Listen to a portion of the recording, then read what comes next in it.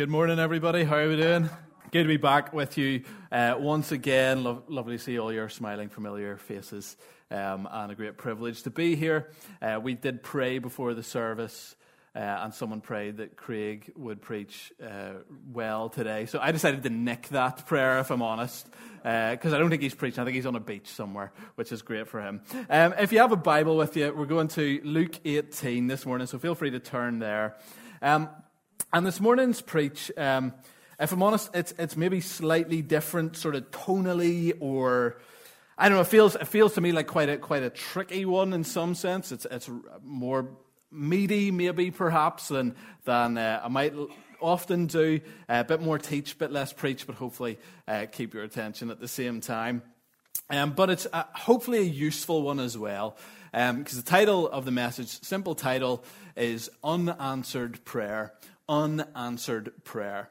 Sort of before we get stuck into the text, I'd love to just share a little bit, if that's all right with you guys.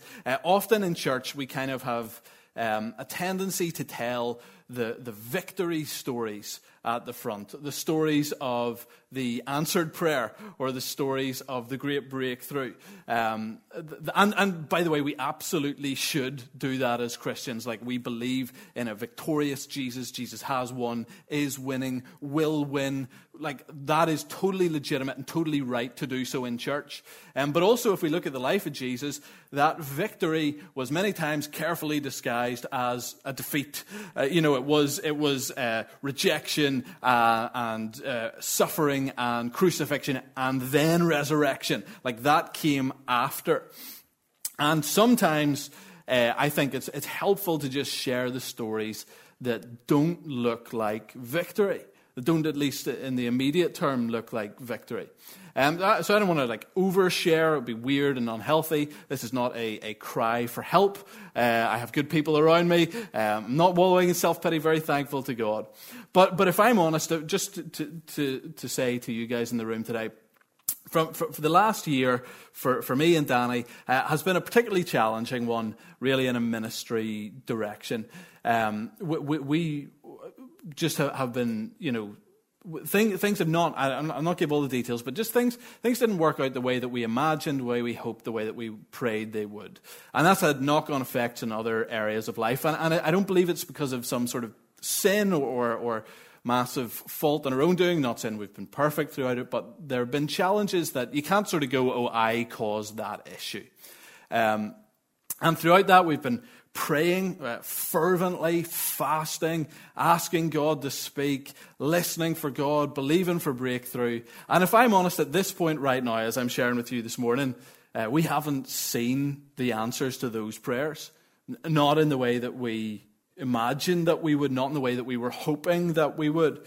And at the same time, I believe it's coming, but the reality is, and you'll know this if you've been there yourself, you can be praying and be still believing, and there's part of you that goes, well, I think it's coming, but, is it? Like, is that prayer getting answered? I'm asking God to speak. Is he going to speak? Maybe he's not speaking. Maybe he's not speaking for a reason. Maybe the next thing is, I have to go and die a heroic death. A pram rolls out in front of a bus and I have to jump out and save it. That's unlikely, but you never know. You start to ask those questions internally. I took out life insurance just to be safe, okay? We joked there this morning. Just a little bit of black humor to start us off. But lots of us, I imagine, have been there. I imagine there's people that are maybe listening to this on the podcast, or you're here in the room today, and you are there right now. You're in that place, and praying, believing. And I just want to say, before we even get into the text, that I know what that's like. But more importantly than me knowing what that's like, Jesus knows what that is like. And I know the temptation, and I know the feeling, because you can be sitting there, you can be asking yourself, you can be like, God, am I failing as a Christian right now? Am I not doing the thing that you've asked me to do? Have I missed something? Am I not ticking the boxes sufficiently? Am I falling short? Is there something that I don't know about that I'm failing in? And this issue of unanswered prayer, it is, yes, there's a theological and intellectual problem there, but there's also this emotional problem there, where it's like this is hard to walk through. as a believer. It can be hard to walk through that challenge. And if you haven't been there, and you're not there right now, I'm just telling you that at some point you have this to look forward to. Okay? You might say, Jamie, you're not very positive. I am positive. I'm positive that you will go through this at some point. Okay? Right? I am. So fortunately, the Bible is not silent on this issue. Fortunately, the Bible does talk to us about this. And this passage that we're getting into helps us, I think, understand that. So let me read it. It's Luke 18. And we're going from verse 1 to verse 8. And it says this is Jesus. And he, Jesus, taught them a parable to the effect that they ought always to pray and not lose heart. He said, in a certain city there was a judge who neither feared God nor respected man. And there was a widow in that city who kept coming to him and saying, give me justice against my adversary. For a while he refused, but afterward he said to himself, though I neither fear God nor respect man, yet because this widow keeps bothering me, I will give her justice so that she will not beat me down by her continual coming. And the Lord said, hear what the unrighteous judge says. And will not God give justice to his elect who cry out to him day and night? Will he delay long over them? I tell you, he will give justice to them speedily. Nevertheless, when the Son of Man comes, will he find faith on the earth? And he ends on that rhetorical question. This parable is probably not preached a ton, and I think there's a reason for that, is that right off the bat, it is annoying and disconcerting, right? It is just one of those things, because often in parables, we're maybe either not told the interpretation, or we're told it at the end. This one tells us what this parable is telling us to do right at the start. It says that this parable was given to the effect that we ought always to pray and not lose heart. It's about praying persistently and crying out day and night. Now, what that presumes, the very basis of this parable, is that you, when you are praying for things, might not see the response in the way and time that you would like to see it. If you could prescribe how that prayer answer would come, you might not get it like that. It's very clear, don't get me wrong, that God is not an unjust judge, that he's not unnecessarily delaying things for no reason. But at the same time, if every prayer request that we had was answered immediately in the way that we would like, there would be no need for this parable. Like it wouldn't say what it says. It would tell us maybe to change how we're praying. It would say, pray better. Pray like this. This is how you can get it to come immediately.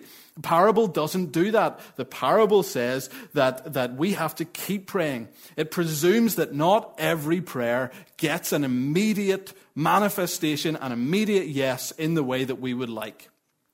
Now, before we can sort of go about unpacking this further, we need to look at what prayer is, and importantly, what prayer is not.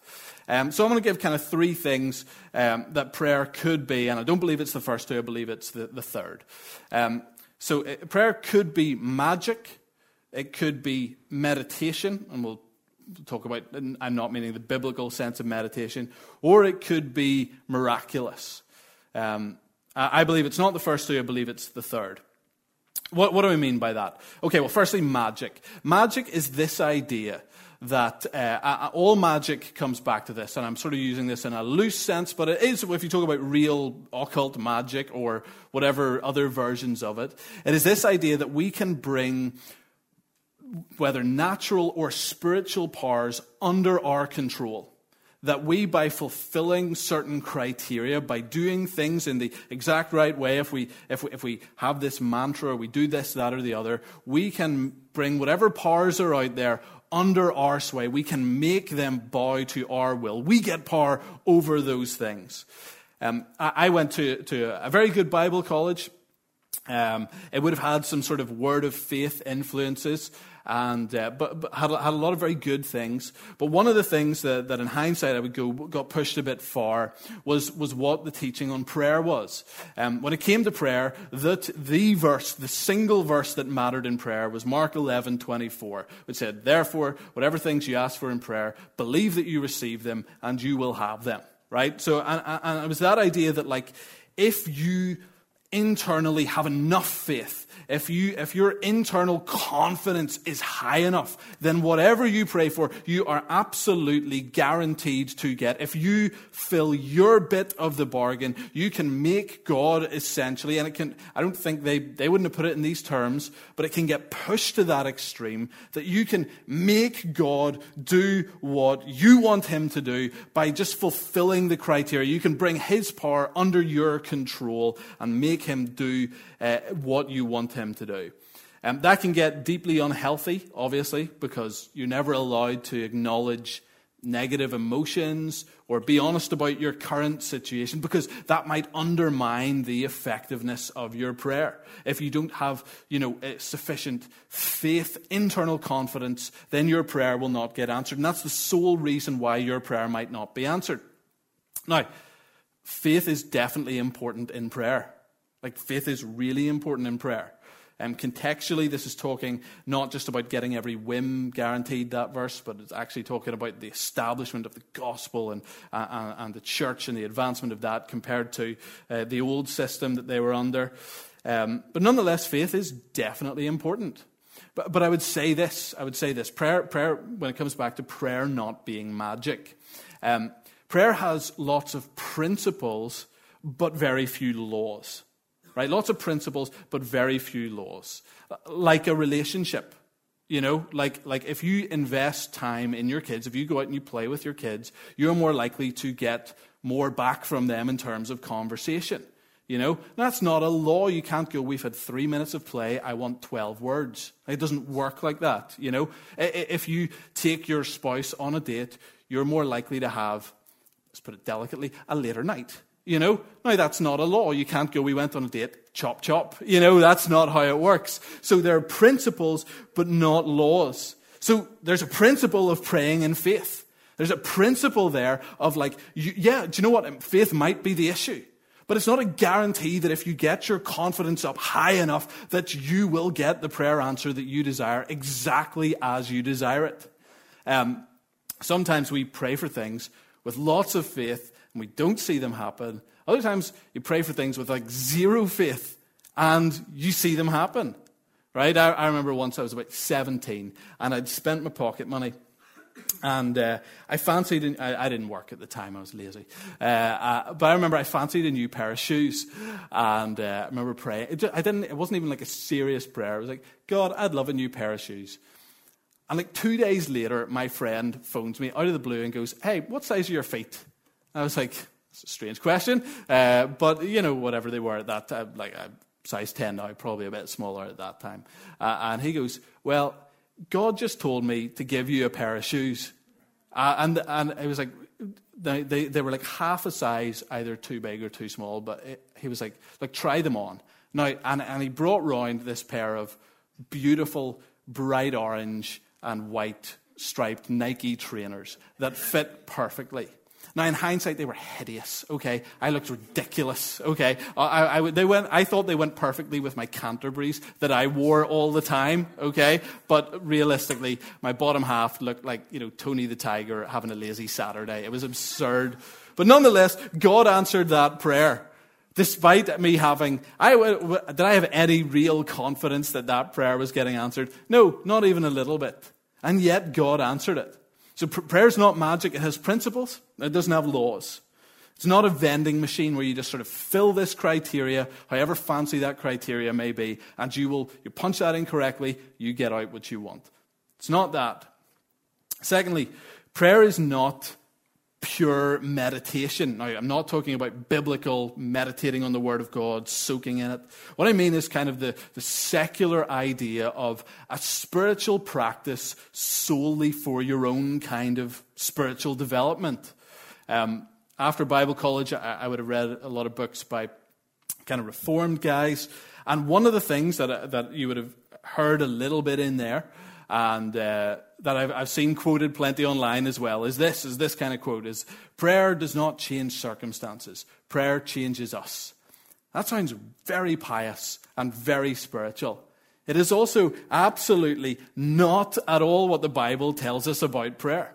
The Bible does not sort of say that you should just have this internal, sort of spiritual experience. It doesn't have any impact on the outside world. It's just about you and your character and your inner peace and you developing before God in yourself. Like, the Bible does not say that about prayer. It says that, actually, one of the main things that Jesus says in prayer, he says it over and over and over again, is that we should pray because prayer actually gets answered. He says, ask and you will receive. Seek and you will find. Knock and the door will be open. He's saying, guys, prayer works. Prayer is not just about you having a nice moment with God so that whatever happens out there, it's completely irrelevant. It's not changed by prayer, but you get to sort of go through life with more of a sensation of God's presence around you. Don't get me wrong. Prayer gives you more of a sensation of God's presence around you. But at the same time, Jesus is constantly telling us things. He says, you will receive whatever you ask for in prayer. He says, ask the Father in my name and it will be done for you. Jesus is always, like, his main motivation whenever he's telling us to pray is that prayer would actually be answered. He doesn't say, have this nice spiritual practice for yourself. He says, go after answers in prayer from God. So prayer is not magic and prayer is not meditation. What is prayer then? Prayer is, and again, I'm using these terms just because it's helpful to remember, but it is miraculous. Miraculous. Prayer is an interaction with a God who is a real being, who is all-powerful and all-good, but is also all-wise and all-knowing. He also sometimes has different priorities than we might have. He also sometimes has different timing than we might have. He also might want to do something more or deeper than we might ask for. And it is not, let me put it in these terms. God's not our robot. We're not his robot. It's a relationship. It is not about him just making us go through whatever he wants us to go through. It's not about us making him bow to our will. It is a genuine, real interaction. It is a parent-child, a father-son dynamic. Right? We have a nearly 3-year-old Jack.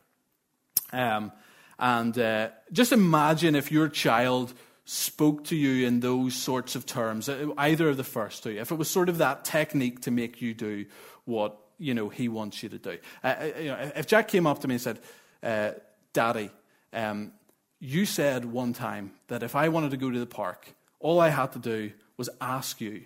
And I come with full internal confidence that you will. It doesn't matter that it's raining outside. It doesn't matter that the last time I was at the park, I bit that other child. Okay? It doesn't matter that you might want to do something different or might have a better plan today. I have full confidence that you have said that you will take me to the park and I'm going to make you do that in the name of Mummy. Amen. Right?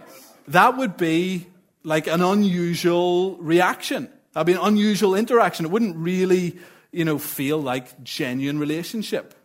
At the same time, right, if he went the other way and he came up to me and said, dearest biological father, I don't care what we do today at all. If you want to stuff me in a cupboard and go to the park on your own, sounds all right sometimes, but if you want to do that, I ask for nothing but to submit to your will and have grace to go through it. Amen.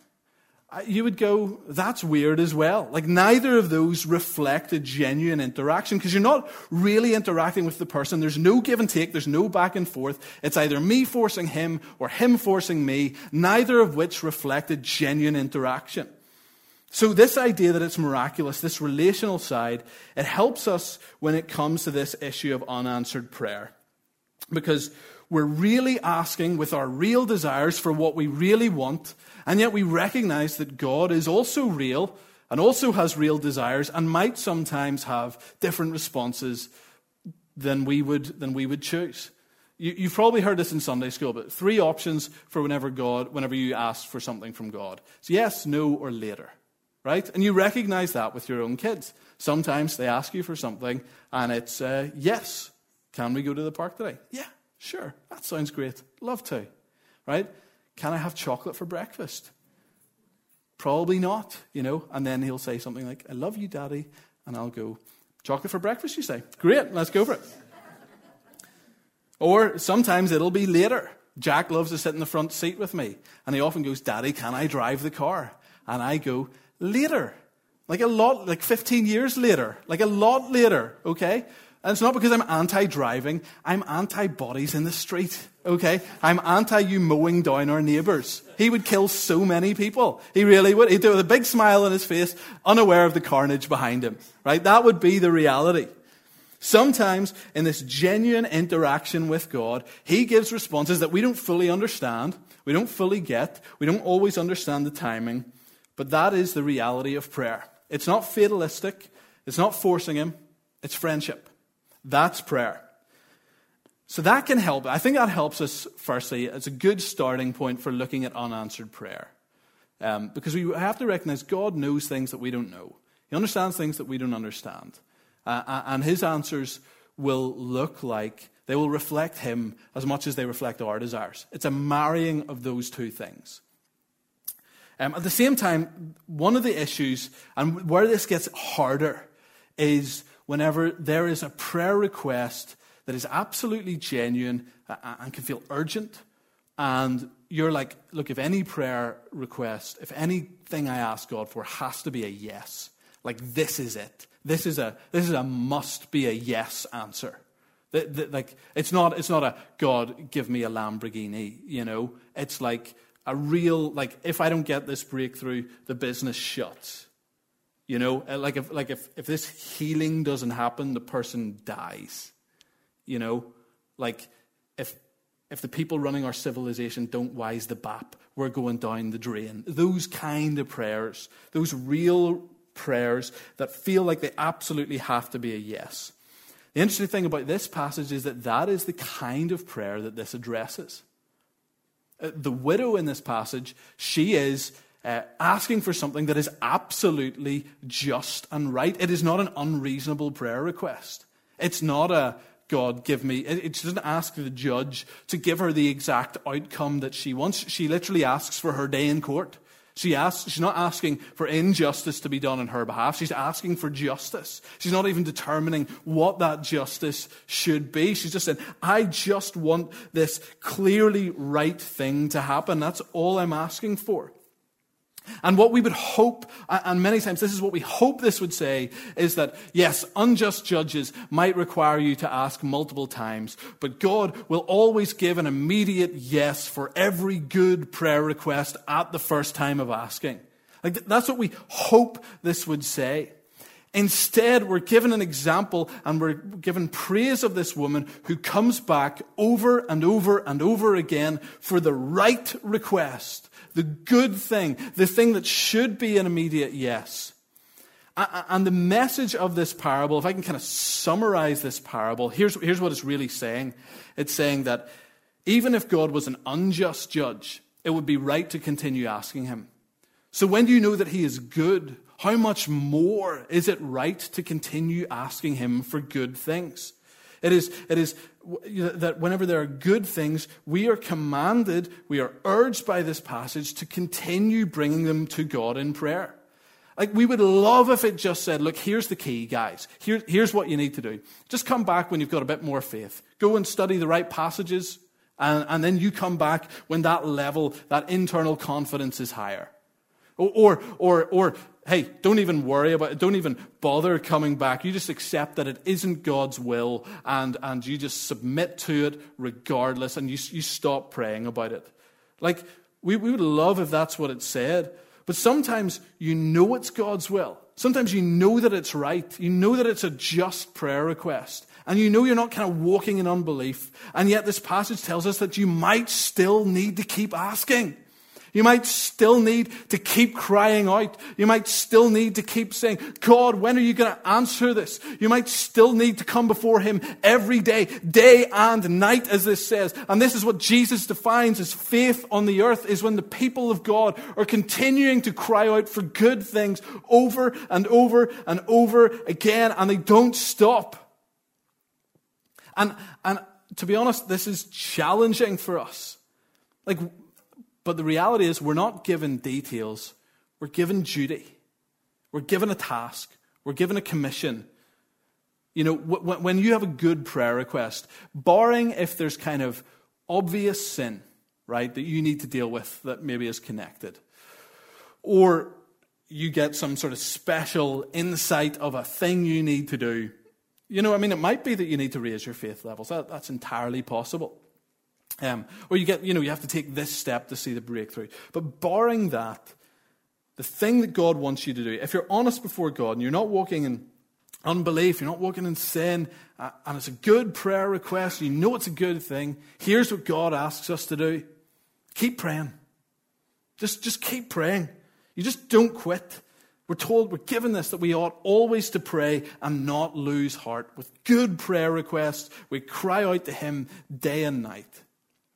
Now, I can't give all of the kind of, here's why God is doing that. I don't know. I can give one aspect of why I think this might be the case. We absolutely love people who persevere. We really do. We admire people who persevere. I remember being in Washington, D.C. We went to the Smithsonian Air and Space Museum, and we saw the first ever aeroplane that took flight. It was the 12-second flight that the Wright brothers took. The Wright brothers were a couple of bicycle salesmen, and there was all these big multi-million-dollar government-backed companies trying to figure out human flight. And the Wright brothers decided, we fancy a crack at this. So they did. They worked really hard on it for years. At the end of the 1901 test season, Wilbur Wright, one of the brothers, said, this is going to take another 1,000 years before we figure out how to fly. A couple of years later, the New York Times were following their progress and said, no, he's wrong on that. It'll be between 1 and 10 million years, which shows you the quality of the New York Times, by the way. They cracked it about 2 months later. They took their first flight. And it was a great story in many ways. But here's what I love about it, is that Wilbur Wright, he goes, this definitely won't happen in my lifetime. So let's keep trying, you know. He's like, this is going to take 1,000 years. We best get stuck in, right? And then they do it in like 2 years from that point in time. We love perseverance. And God seems to love perseverance. He just seems to enjoy it. There's so many Bible passages. Do not give up on doing good.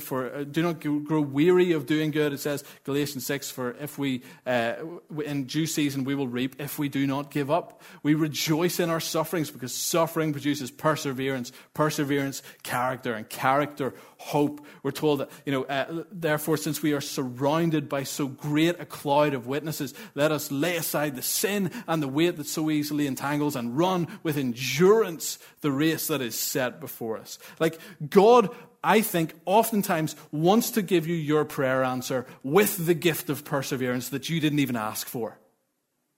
And that, to be honest, you didn't want. But that he wanted for you. And that perseverance, that is often doing more for you than the prayer answer you would have. The perseverance goes with you into glory. Like the reward for persevering goes with you. The prayer request is often temporary. You want the thing for here and now, and it's a good thing, and it's a right thing. But the perseverance, that actually is doing more for you. It is a gift from God. These light, momentary troubles are working for you an eternal weight of glory. And it isn't the thing that you were thinking about. And God is using that unanswered prayer to give you so much more than the prayer request itself. He is working through that. We're not told all the ins and outs. We're not given that. But we're told not to give up. There are 3 legitimate reasons, I think, for stopping praying for something. One is it's answered or surpassed. Like you prayed for a car and asked for a polo, and you got either a polo or a golf. You got the prayer request or better. Second one is you don't want it anymore. You're under no obligation to continue praying for things that you don't want. Or thirdly, you got a clear no.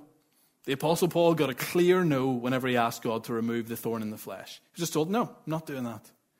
Sometimes, if the person is dead and buried, you don't have to continue praying for their healing. You can stop at that point.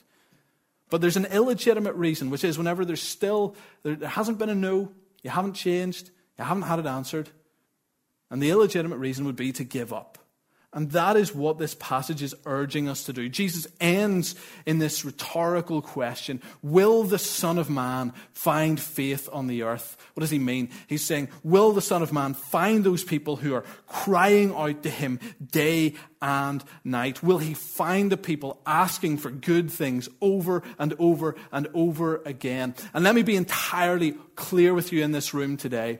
When you come and you pray for something a second time, it doesn't mean that you lacked faith the first time. It means you still have faith the second time. It means you still have faith the 5th time, and the 37th time, and the 100th time, and the 1000th time. He is saying that is faith. Faith is not whenever you just get the right internal state. It's whenever you keep coming back to this God who answers prayer, and you say, God, I still believe, and I'm still asking, and I'm still crying out to you, and I have not finished. And so our message from Jesus here is keep going.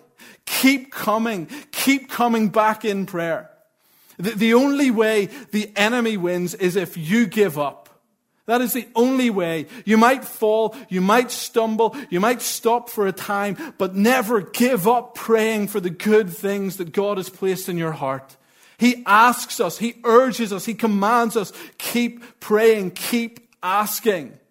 As Winston Churchill said, if you're going through hell, keep going. You know, if you're praying your way out of the pit and you're still in the pit, you keep praying. You know, if you are in the fire and you believe God before you went in that you wouldn't get burned and you're feeling the heat, you keep crying out to God in that moment. You don't stop.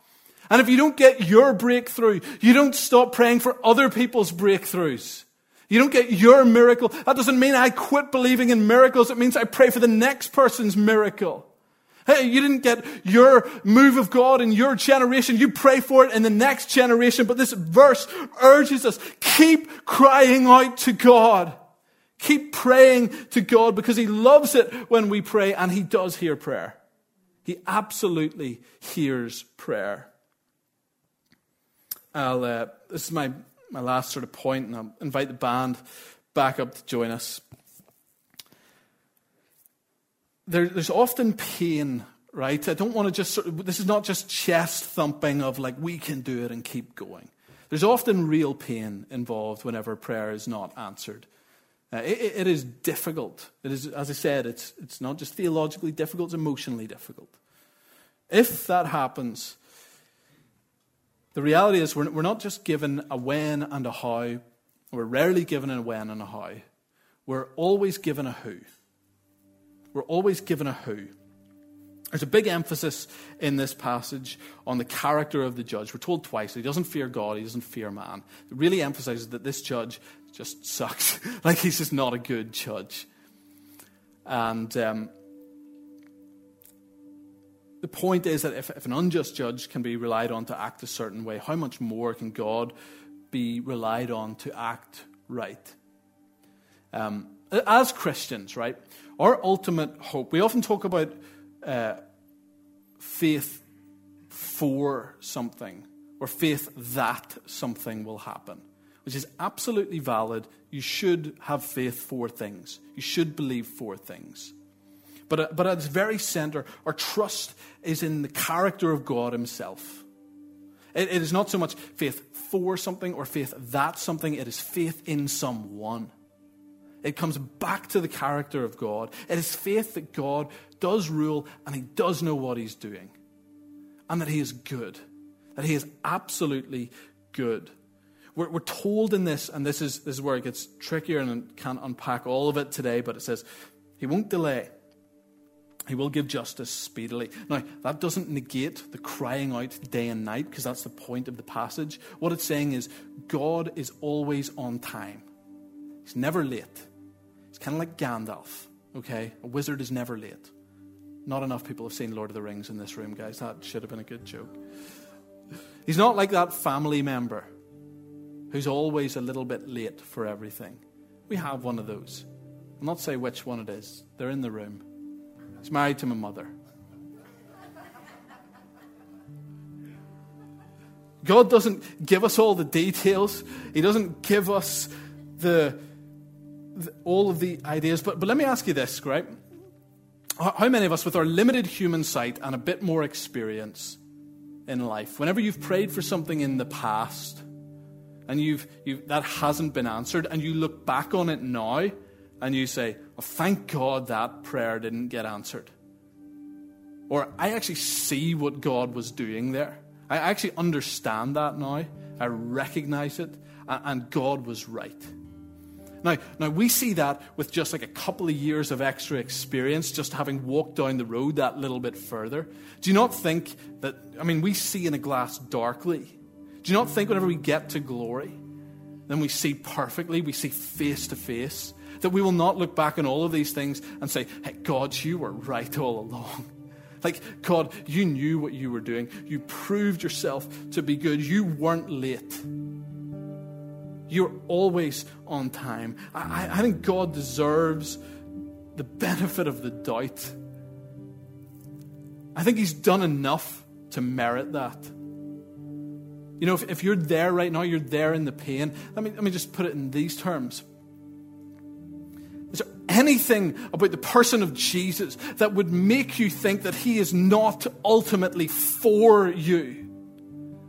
Is there anything about what he has done, what he has given, what he has offered, what he has sacrificed that would make you think that he is not totally 100% on your side, even if the prayer request does not get answered the way you think it should? Like, he came here for you. He gave himself for you. He bled for you. He died for you.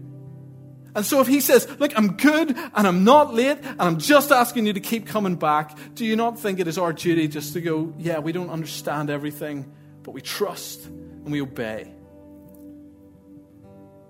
And we come again and we come again and we come again because, Jesus, you love it and you've asked us to do it.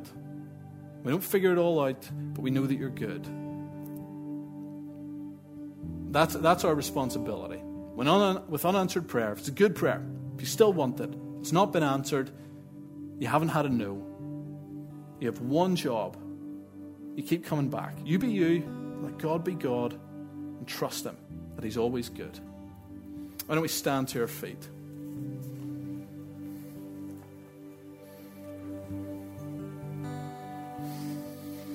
I do want to pray for, if you're in this room today, and if you're listening, I know we don't live stream the 9:30, but if you're on the podcast, this is the one that goes out. If you've been praying for something over and over and over, I want to agree with you in your prayer before God today. If that's you, why don't you just reach out your hands and somebody put it out in front of you and raise a hand, whatever you like, but just as a sign of saying, look, I've got things that I'm coming back to God for that I haven't seen answered yet. And you might have stopped. You might have stopped asking. Well, today's the day to start again. You stick it on a Post-it note. You put it on your phone. You pray for it daily because he asks you to. But I want to pray for you for those things because we do have a God who answers prayer. Lord, right now, I pray that in this congregation, this room right now, those listening right now, Lord, that you would pour out a spirit of prayer and supplication. Lord, that you would give your people the ability to cry out day and night for the things that you've asked us to cry out for. Lord, I pray that you would give us, Lord, the answers that we seek. Lord, we're asking, Lord, in this room, we're asking God for healings. We are asking for financial breakthrough. We are asking for healed relationships. We are asking for lost children. We are asking for our civilization. We are asking for miracles. We're asking for moves of God. And Lord, I just agree with those prayers. And Lord, we agree with each other's prayers in this room. We believe that you know what you're doing. And we say, Lord, would you just give prayer answers today? Lord, but this week, as we go from here, would there be testimony after testimony after testimony of how you answer prayer? Lord, we trust you with all things. And we ask once again, in the beautiful, wonderful name of Jesus.